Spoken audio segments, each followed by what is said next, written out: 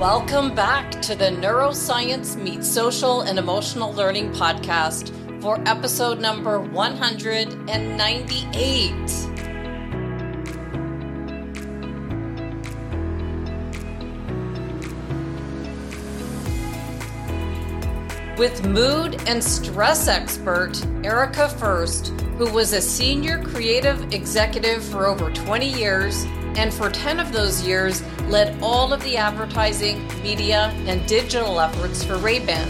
She must have made such an impact with her work that the Ray-Ban Ericas were named after her. In 2015, she suffered a burnout episode and was hospitalized for 10 days with stress-related vision loss.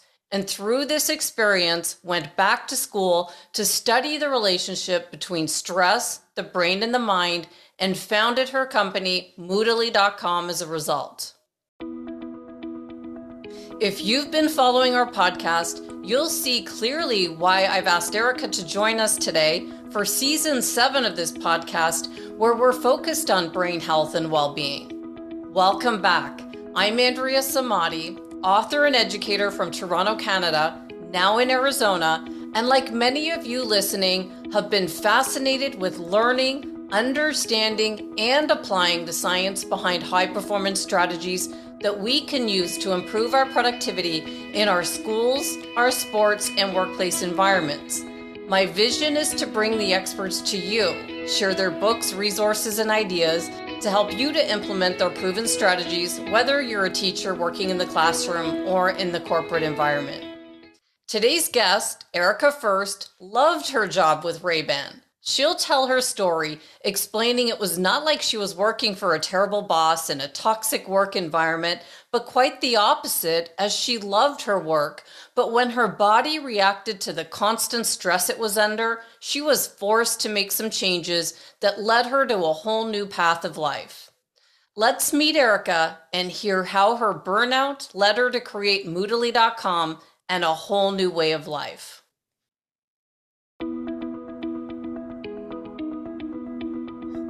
Welcome, Erica. Thank you so much for meeting me. And I'm guessing, is it Friday night in Italy tonight? Is that where I've reached you? Yes, it's about 7 o'clock. It's almost Friday night. This is still working hours here in Italy. So let's start game. I'm so sorry. I've got to apologize ahead of time that I picked this time, because then I did the calculations when I found out you were in Italy, and I thought, oh, she's going to love me.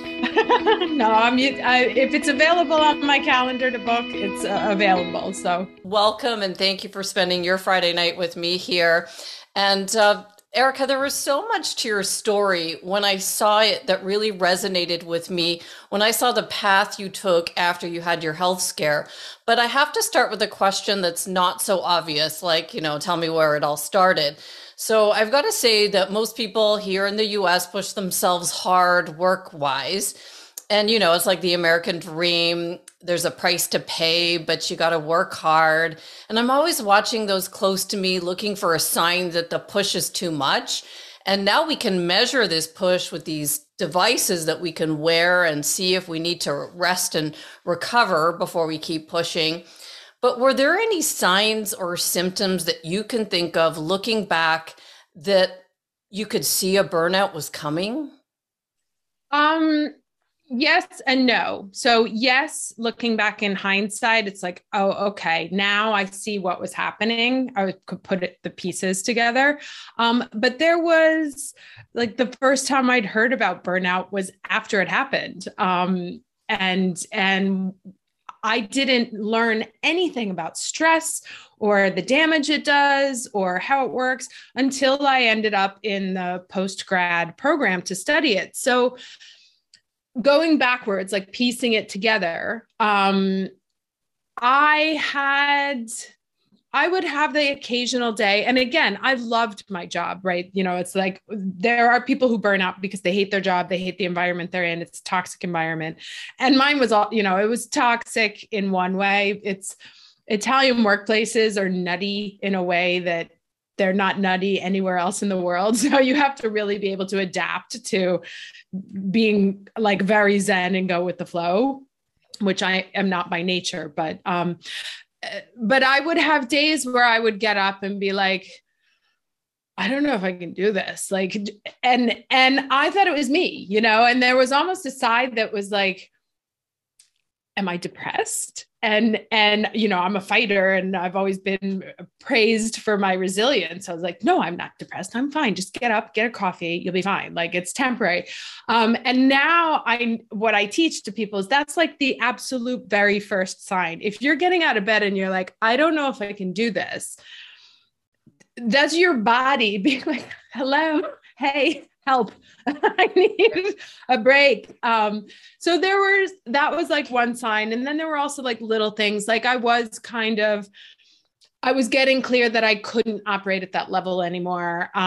If there were, once upon a time, I used to love to get on a plane and go to LA for a day and come back. But then it started to get to a point where it was like, we need you in London for a meeting tomorrow. And I was like, oh, like, how am I going to do that? It's like a 2-hour flight. So things that used to be normal and exciting and fun started to become these enormous weights.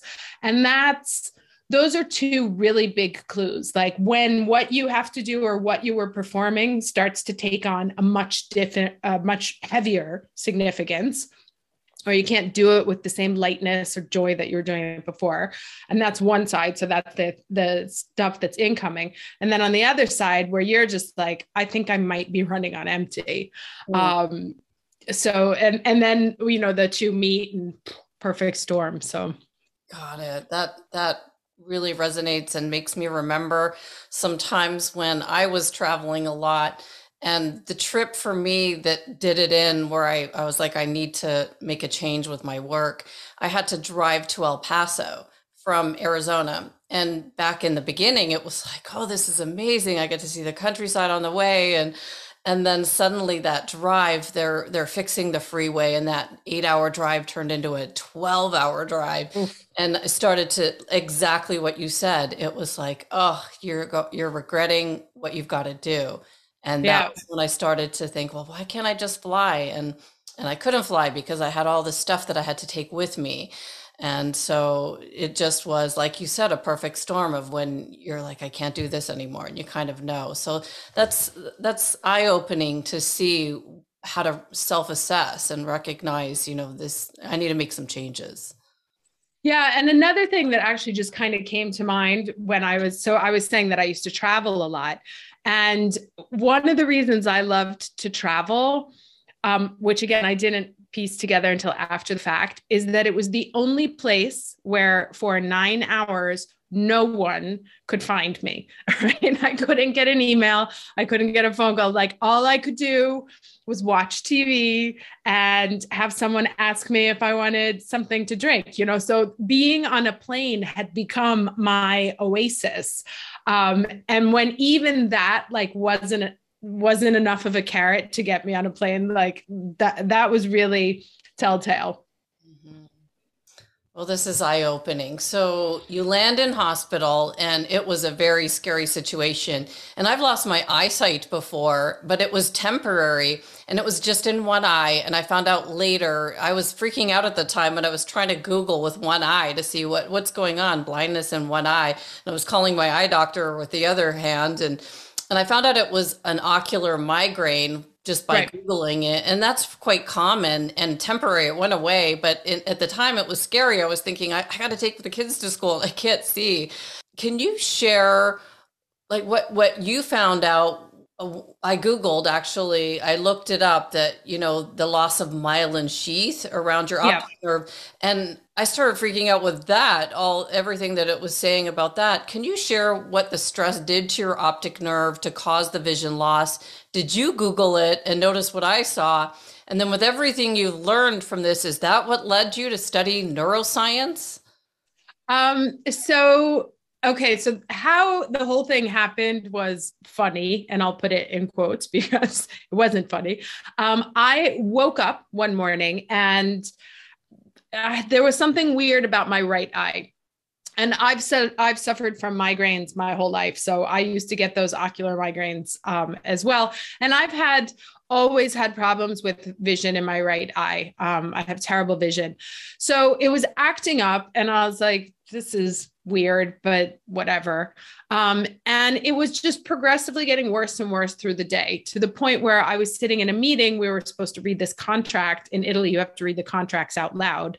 And so I'm trying to read, and I'm doing that like 40-year-old, like, and I can't see. And when it's not my turn, I'm doing this with my eyes and trying to figure out what's going on. And so I start Googling in the meeting about, what's going on. And what triggered me actually was there was a lot of literature around it being potentially a pre-stroke. And I'm the kind of person that, like, unless my arm is dangling off and it's very dangerous, I will not go to the doctor. I will not go to the hospital. I'll like try and take care of myself as much as possible. But everyone on my mother's side passed away due to stroke related issues. So when I saw the word stroke, I was like, okay, not funny. And I finished the meeting and I went straight to a private hospital that we have here, where you can just kind of show up, and as long as you pay, you can get the diagnostic tests. So they took me in the optic area and they gave me everything. And after thousands of dollars or thousands of euro worth of tests, they were like, you can't see out of your right eye. And I was like, yes, excellent. We're on the same page. That's what I told you when I walked in here. But what is it? And they had no idea. So they had to check me into the hospital in the neural department. And I stayed there for 10 days. I did every test imaginable. It was horrifying. And they kept coming up clean. There was nothing wrong with me. There's nothing physically wrong with me, which is great, because actually they were operating under the assumption that it was a precursor to multiple sclerosis, because optic neuritis is usually the first symptom of MS. And my roommate in the hospital had said, she was my age, and she said, I had the same thing 15 years ago. So I was really freaking out about it at that point. However, the doctor said to me, this is the only time in my life I will ever be happy to hear this sentence. He was like, you're a little too old to have this as a first symptom. It usually happens when women are in their 30s, not in their 40s. So we think it's separate. And I was like, okay, very welcome. And after that, they let me go, and my sight came back over time. It didn't come back immediately, but there was nothing wrong. They said we think it's stress related and lifestyle related, and it's probably a domino effect. Like, there is no this happened and then this happened, but this happened, then this happened, then this happened, then this happened, that ended up causing it. So how I got into neuroscience was sort of a mix of things.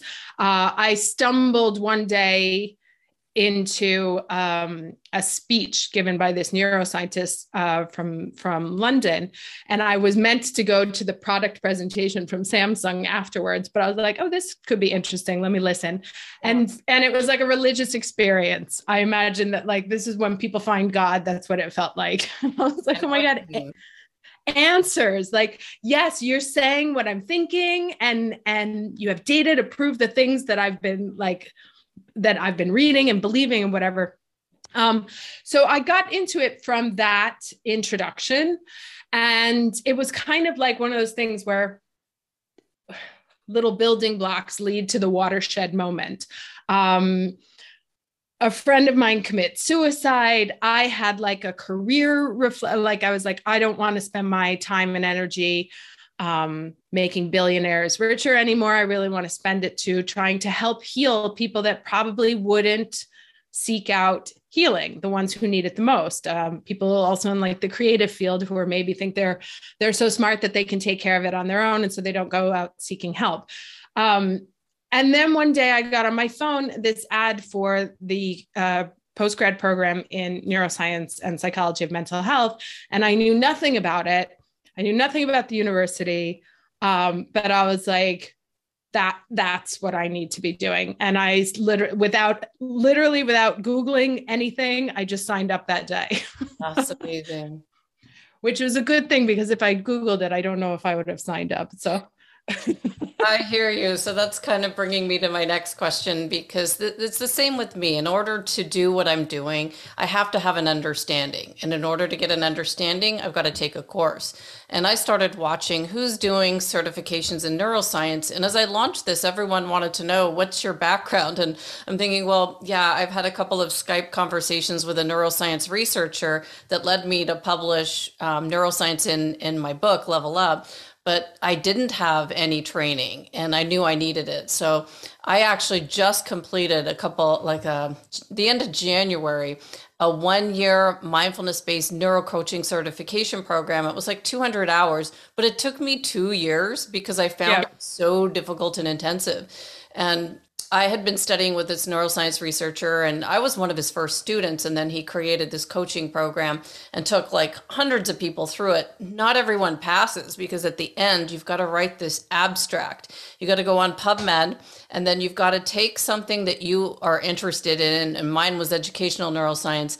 I submitted my final paper to him in October, and he rejected it all the way through like November, December. He kept saying, no, it's problematic. I don't think you really understand yet. And I thought, this is the hardest thing I've ever done. It was like, Yeah. so I know you understand that. I confirm. I had many, many tearful evenings during the course of my postgrad because going back to school after 20 years, and I am not historically a science person. I've always been in creative fields. I mean, I have tons of respect for it, but I was not. So and part of what we had to study in neuroscience was not just like the fun, cool psychology stuff. It was also the nitty gritty and the axons and stuff like that. And so I had many a night while I was studying where I was in tears. I'm like, why did I do this? Right. And when I pushed through. Yeah. And when I'm interviewing people that are writing books in this field, they're actually going and sitting in neuroscience classes with med students to get the basic understanding because we weren't taught this. And it's not difficult once we get it. It's just taking the mystery out of it. So do you have any thoughts so that a teacher or someone like us without that science background could understand this easier and teach others with more confidence? What would you say to them? Well, I have to be honest, this is actually why I chose to do what I wanted to do. Because when I had like a triangulation moment when I realized that what I had learned and how it could be helpful to somebody necessitated someone with my skill set, which is communicating to the public, being able to translate difficult concepts into things that they can grasp really quickly. And because since attention span is, at an abysmal low now, you have exactly like 0.1 seconds to grab somebody, trying to do it in a way that's also relevant. And so I am really dedicating a ton of my time and resources to not just doing my paid for work, but also getting this information out there in ways that people can understand.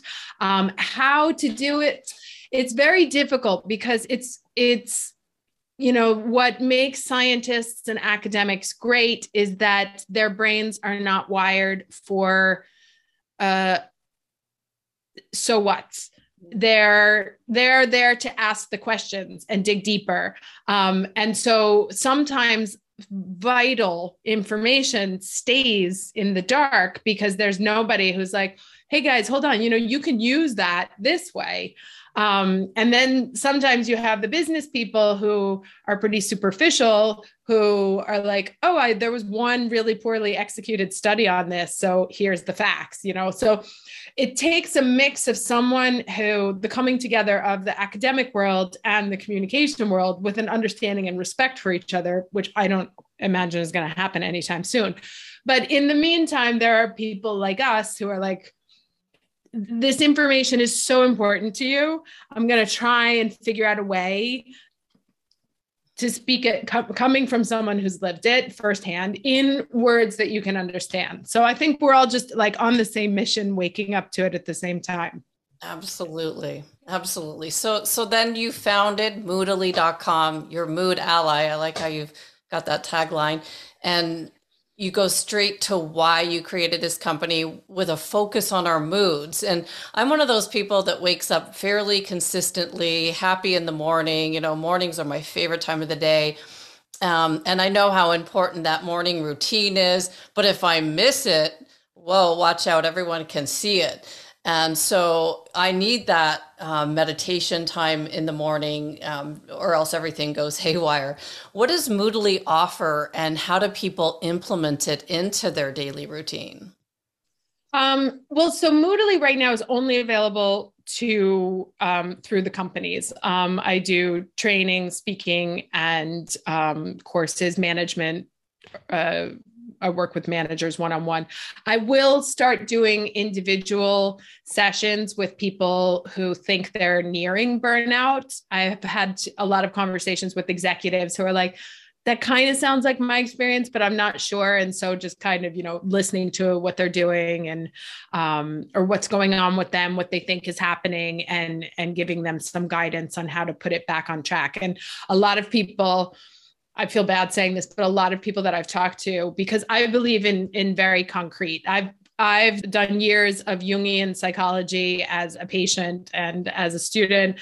And I worked with a counselor who actually didn't finish the thing, but was very focused on practical. And I find that the practical is always better than the big fat theory. So everything I try and do is like very much like, do this, try this, blah, blah, blah. And it tends to actually be more helpful than therapy for burnout. Obviously, I can't solve parental issues from your family of origin, but I can help you manage your stress. And then I have an app that I designed that uses creative materials that I wrote and produced together with a team of award-winning creatives that I know from my previous life, that use sort of scientific techniques and guardrails to help you change your mood in real time. Where I am available sort of to the public is through, as I said before, the stuff that I put out. I just started my own podcast. I do monthly sessions on LinkedIn on a different topic that has to do with real life stuff and also your mood and how it affects it. On Monday, we're talking about emotional granularity because it's Valentine's Day. So we're going to talk about our feelings. So there's just like lots of different information trying to get into the little pieces of how important people's mood is. Because I think we think of it as like something that happens to us that we don't necessarily have control over. Or, I did a survey once where I asked employees, did they think that their mood impacted their work and their performance? And the response was 99% yes, right? There was one person who was like, no. And I said, okay, if it wasn't anonymous, I wanted to go back and have a conversation. But that wasn't a possibility. But everyone is aware that mood affects what they're doing. But then I asked them, what's your strategy for changing it? And 80% didn't have one. It was just like, I just wait until it passes, which is the worst because that takes longer. Because usually you ruminate, you think about it and you're like, oh, I should have said this. And what if he did that? And blah, blah, blah, blah. And so you keep it alive in your body and in your system. And then the other ones were, I'll go drinking or I'll go smoke a cigarette or I'll vent, which is great for you, but terrible for the person who you just passed your mood on to. So my hope is that to be able with some of the tools that I put out there for free, that people can learn to be aware of the fact that their mood comes before everything. It doesn't matter how many productivity classes you took. It doesn't matter how the team is organized. If you wake up in a bad mood and you don't know how to get yourself out of it, not only is like your day changed, how you think things are happening to you, but also the quality of your work is negatively impacted. People who are in bad moods make 28% more mistakes, even leading to a 7% increase in injury or at the workplace. And they tend to take up they lose at least 10% of their day, even anywhere from 10 to 30% of their day, just trying to deal with their emotions.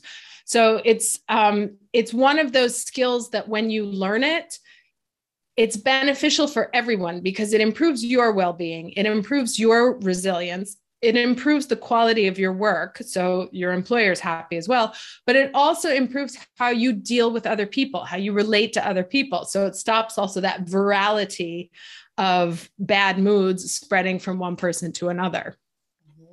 Which it totally does. Absolutely. That was a very long-winded answer. Sorry. No, I completely understand all of it. And, you could say mood, you could say attitude, you could say your mindset. Do you think they're all kind of similar? It's a little bit different because mindset, it's kind of like country, region, state, city, and there are also like temporal emotions. Science has everything, boxed up into little different pieces. To me, mood is very much the emotional state you're in. It's not like a 5-second thing. It's like an hour. If you've been in a thing for an hour, that's a mood. Wow.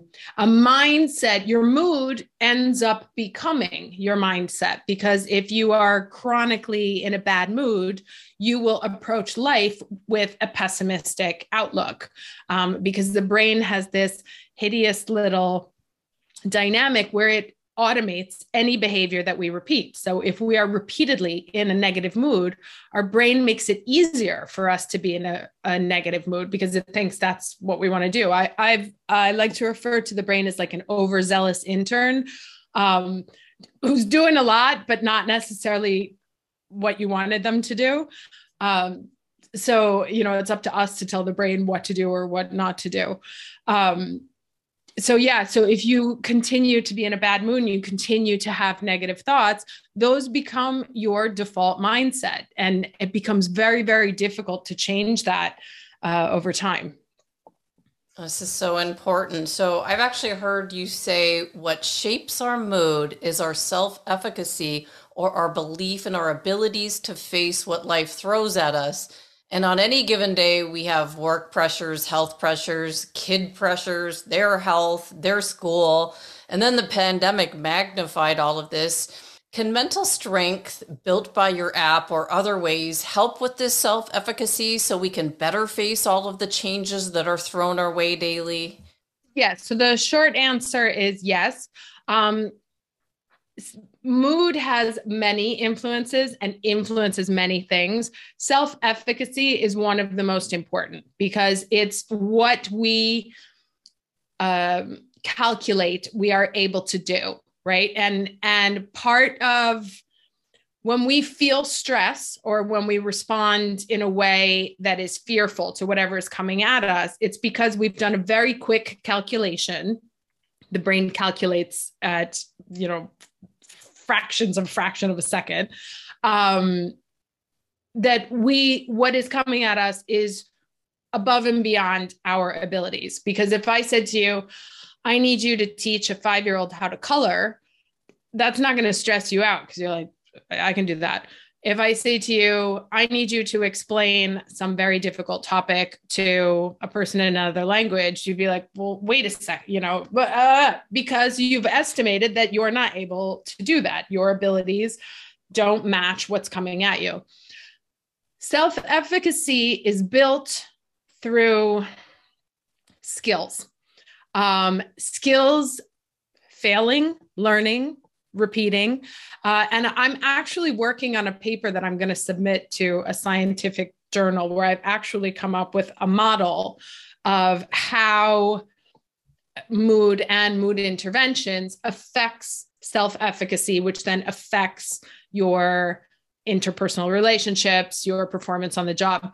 Basically, from a literature review that I did, what happens is when you learn skills, mood recognition, mood regulation, and other skills like conflict resolution or communication skills, and you are able to put them into practice, and you see that they work, or that they help you, or that there's a benefit, you get very excited because you're like, oh, I can handle that. Or like, this is going to make my life so much better. think of all the applications I can now put this in. So you get excited and then you want to do that more because now you've seen that it's working. This is the development of the self-efficacy. So the next time that same stressor comes at you, you won't feel it as much because now you're like, I got this. So it is 100% linked to skill acquisition. And the beauty is that all of the skills related to emotional intelligence are learnable. So it's kind of like the confidence competence loop. Do you think like you practice something, you feel like you can do it, even if it's something challenging? Let's say, I was given an assignment and I thought, how am I ever going to do this? And then as I start it, small little steps, I gain more confidence. So small little steps to get that efficacy so that I keep going. Absolutely. And to also take some of the pressure off, because we have this thing that we expect to be great at everything the first time we do it. But because we don't understand how our brain works, right? You have to, in order for things to become automatic skills like walking, talking, running, or whatever, they have to be practiced. And if we go back to thinking of how we were as children, we're not born knowing how to walk. We had to try and stand up and fall. Stand up, fall, stand up, fall a little bit later, take the first step. Because the neurons need to connect to form synapses, to form networks. And when that network is up and running and solid, that's when you got it. And it passes out of your active memory and into your implicit memory. Anytime you are doing anything new, it is the same process as learning to walk, learning to ride a bike. You have to struggle through the repetition until you get better and better. But anything you do again and again and again, as I mentioned before, because the brain literally facilitates it for better or for worse. So that goes for drinking as it does going to the gym. Anything you do again, you get better at. And when you see the improvement, that gives you the motivation to continue to improve. This is helpful. So I was talking with a good friend of mine from high school the other day, and he was sharing how his life has been since the pandemic, like all of us. And, he's in Toronto and I'm in the US here. And I'd like to hear sometimes what's going on in different countries with the pandemic and see, what's the differences and how people are handling things. And he said, sometimes it would be good just to get a win. And he said A at the end because he's Canadian. They say A after everything. So yesterday I had an unusually stressful day. It was tough and it really caught me off track. And I was thinking about what he was saying, sometimes it's good just to have a win. What do constant dead ends do to our self-efficacy? Those days where nothing works out right. What's the healthy balance between, we want to push and reach higher places without those days where we, go off track and I don't want to hit burnout or apathy with what I'm doing? Right. Well, first is perspective, right? One day does not a failure make, it just makes a bad day. And so the first thing is to give yourself some space to be human. We are not robots. We are not machines. We cannot control the universe around us. If technology decides that today everything I try and schedule on Facebook is going to be deleted and then show up as me reposting it 6 times, 4 hours later, that's going to happen, right? And I can get mad and be like, why does this always happen to me? The universe hates me,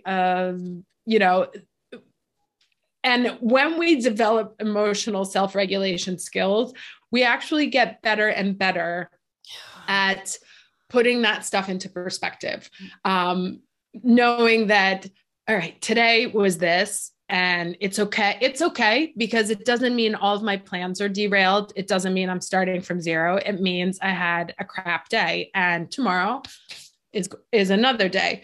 So the development of these skills, and ironically, actually one of the skills that really helps in putting things into perspective is the emotional granularity that I was talking about before, which is the ability to nuance specific emotions. So as opposed to being like saying I'm angry, what kind of anger, like what's the shade of anger that you're feeling, because it changes how your body reacts.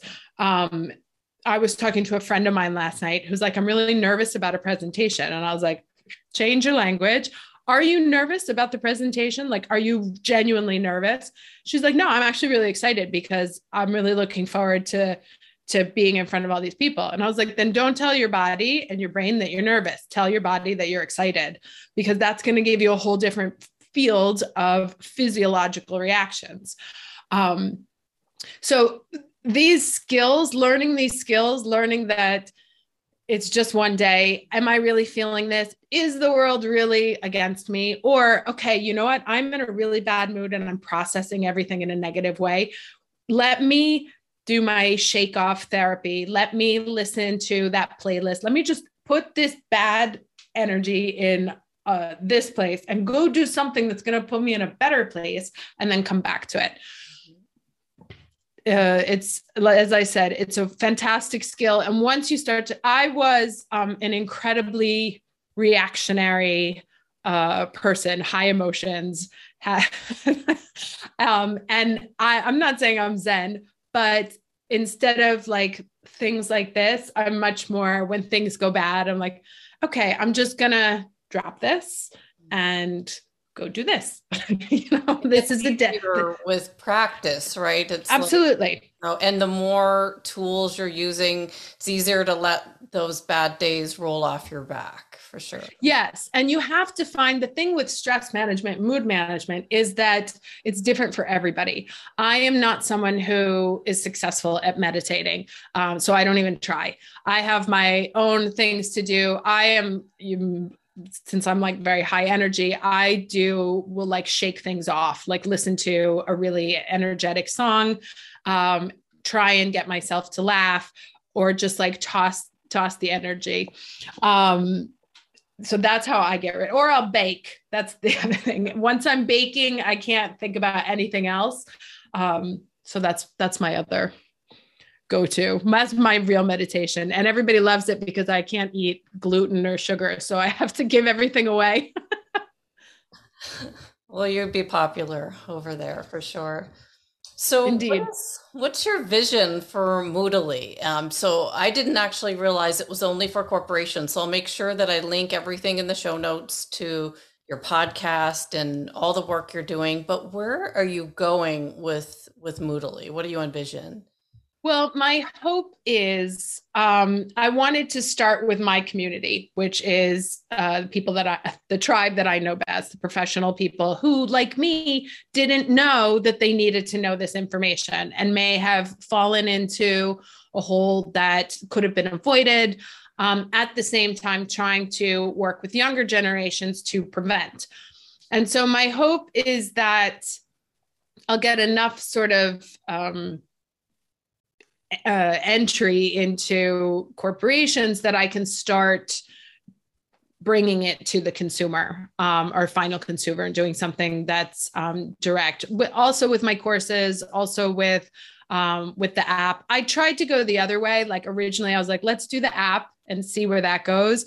But it had become a whole different experience of VCs and cap sheets. And I was so far from where, like, I did this because I wanted to make an impact. And all I was doing was talking about money and users. And I said, I would rather put this on the back burner right now and just use it as a side tool to the people that come in, take my classes. But I need to get out there and speak and talk and get that. Like, to me, that's what keeps me waking up smiling every morning. Well, the videos are beautiful. I had a chance to go look on your resource section, and they are beautiful, and they did help when I was at my desk and I was going through them, and I used quite a few tools, and it definitely did make me happier, for sure. It shifted my mood. It was noticeable immediately. Oh, awesome. Yeah, they were Yay. beautifully made. But like you said, you came from that background, Average. and then you added the science to it. And I can see the science to it because I'm using other apps that are science-based that have very similar, affirmations that come in, but yours is visual, so it adds a whole Yeah. dimension than just words. Well, it was my aha moment when I was studying in my postgrad, where I was reading about stress and emotions, and they, obviously to test people's emotions, they can't do it in real life because you'd have to have like a team of scientists sitting in the corner of your house all day waiting for you to get into a specific mood. So they bring people into a clinical setting. They would do these mood inductions. They're called mood inductions. They would put people into very specific moods. They would run a bunch of tests, and then they would put them back into a neutral mood. And I was thinking, well, if you can do that in a clinical setting, why can't you do it in real life? Because they're seeing numbers where people's cortisol levels dropped, serotonin levels increased. And so I went digging into what these mood inductions were. And like many of the things in science, they have fancy names for really easy things. And it was creative materials. And I was like, oh, that's what I do for a living. I can make creative materials. So I actually found a scientist here in Milan who works specifically in discrete emotions. She's like one of the top researchers in discrete emotions. And I took my hypothesis to her and I said, I have a theory that I can create using what we know about the mind and what works and certain words and certain facial reactions, smile mimicry and stuff like that, that I can make videos that will shift people's mood in real time, the way mood inductions work in a clinical setting. Am I crazy? And she laughed at me, but she laughed because she's like, you're absolutely right. The science is 100% solid. She's like, I can't believe nobody's ever thought of it but before. I was like, well, yeah, I loved it. I loved it for sure. But this is what I said, that the scientists it's not their job to take the research and then do something with it. It's their job to go deeper into the question. So I was for when I saw that, I was like, okay, I'm one of the few people on the planet who can actually make this happen because I know the science and I know how to make the creative work. So that's where the whole thing started. That's amazing to me. That's what when I saw you, and not just for the fact that I've probably worn Erica Ray-Bans in the past. I've definitely probably left them somewhere, go through sunglasses in Arizona like crazy. But when I saw what you had created with the neuroscience, it's amazing what you've done. So I just hope, Oh, thank you. yeah, I hope we can help you get it out there. And even thinking about partnerships, have you thought about people you'd like to partner with? Have you ever thought where else, who else you could partner with? Maybe other apps? I'm just curious. Um, I would I think that what I'm doing could easily be absorbed into one of the other people who already have large audiences because it's not quite what they're doing. They're doing like meditation or sleep apps, like they have very focused things. Where my difficulty, I actually think it would be quite easy to build into a Calm or a Headspace. The only issue I would say there is that since I come from advertising and communications, I know that how you say things sometimes are more important than what you are saying. And there's still a very large chunk of the population that is polarized by the words meditation or mindfulness. And so why I also focused on mood or wrapped it up in that sense was to be approachable and welcoming to people who normally are turned off by what's available to them already on the market. And one of my very small satisfactions, but gives me great satisfaction, is that I get a lot of comments from men that are like, I didn't think I was going to like it, I never thought it would work, but it works. And they're shocked and excited at the same time because they don't, they don't want to admit that they need help, but then they're happy, if they can have it and it doesn't like sound woo woo and weird, then they're excited about it. So that was one of the reasons why I sort of built it that way, was to be approachable to a more corporate population. Definitely. I understand that because I tried to introduce tapping into the workplace it did not too go much well. But now I've watched the transition. Now it's used very readily in our schools, and by a lot of the superintendents are using it for trauma in the classroom. And so it's just a transition with everything. If there's different ways to say things, but I get that. Yeah. And it's generational also, because once you get to, there was actually a graph I saw that, your divergent thinking just gets lower and lower every year. And everything that happens to you up until 35 is your knowledge. Anything that new that you learn from 35 on is wrong. Interesting. So is there anything that's important that we have not covered today? Did I miss anything with my questions for you? I don't think so. And actually, I would just like to say to your listeners that rarely is a podcast host so well prepared. Like, you did so much research. I was so impressed and honored. Very, very thorough. You know why? Because I had a rough day and I needed your content. It's like, what am I going to do to switch this? I'm going to write her questions and I'm going to watch everything she's done to switch my mood, because it was a rough day yesterday, and it really helped to switch it up. And it made me just think sometimes things don't go the way that you want. And no matter if you've done your meditation, you've done your exercise, something gets thrown at you that's going to turn you off track. What are you going to do? And this is what you do. In real time, you can change your mood. Yes. Love it. So if anyone wants to, did you have something else? No, I was trying to remember the statistic, but I think it's 76% of the people who use the app feel at least 25 to 30% better after just one video. Yeah, I can say that for sure. So if anyone wants to learn more about you, is the best place moodily.com? Yes, that's my home base. Or they can come find me on LinkedIn. Perfect. Happy to always have new friends. Perfect. I'll put everything in the show notes for people to contact you. And I want to thank you so much. It's timely, it's important, and it really did help me yesterday to switch my mode and get back on track. So thanks for being on the podcast and sharing this beautiful app and training that you've created. Oh, thank you so much for having me. Absolutely. If you're enjoying the Neuroscience Meets Social and Emotional Learning podcast, please don't forget to subscribe so you'll stay up to date with our new episode. While you're there, please feel free to give us a review or a 5-star rating, as it helps others find us. For more information on our programs, books, and tools for schools and the workplace, visit us at www.achieveit360.com.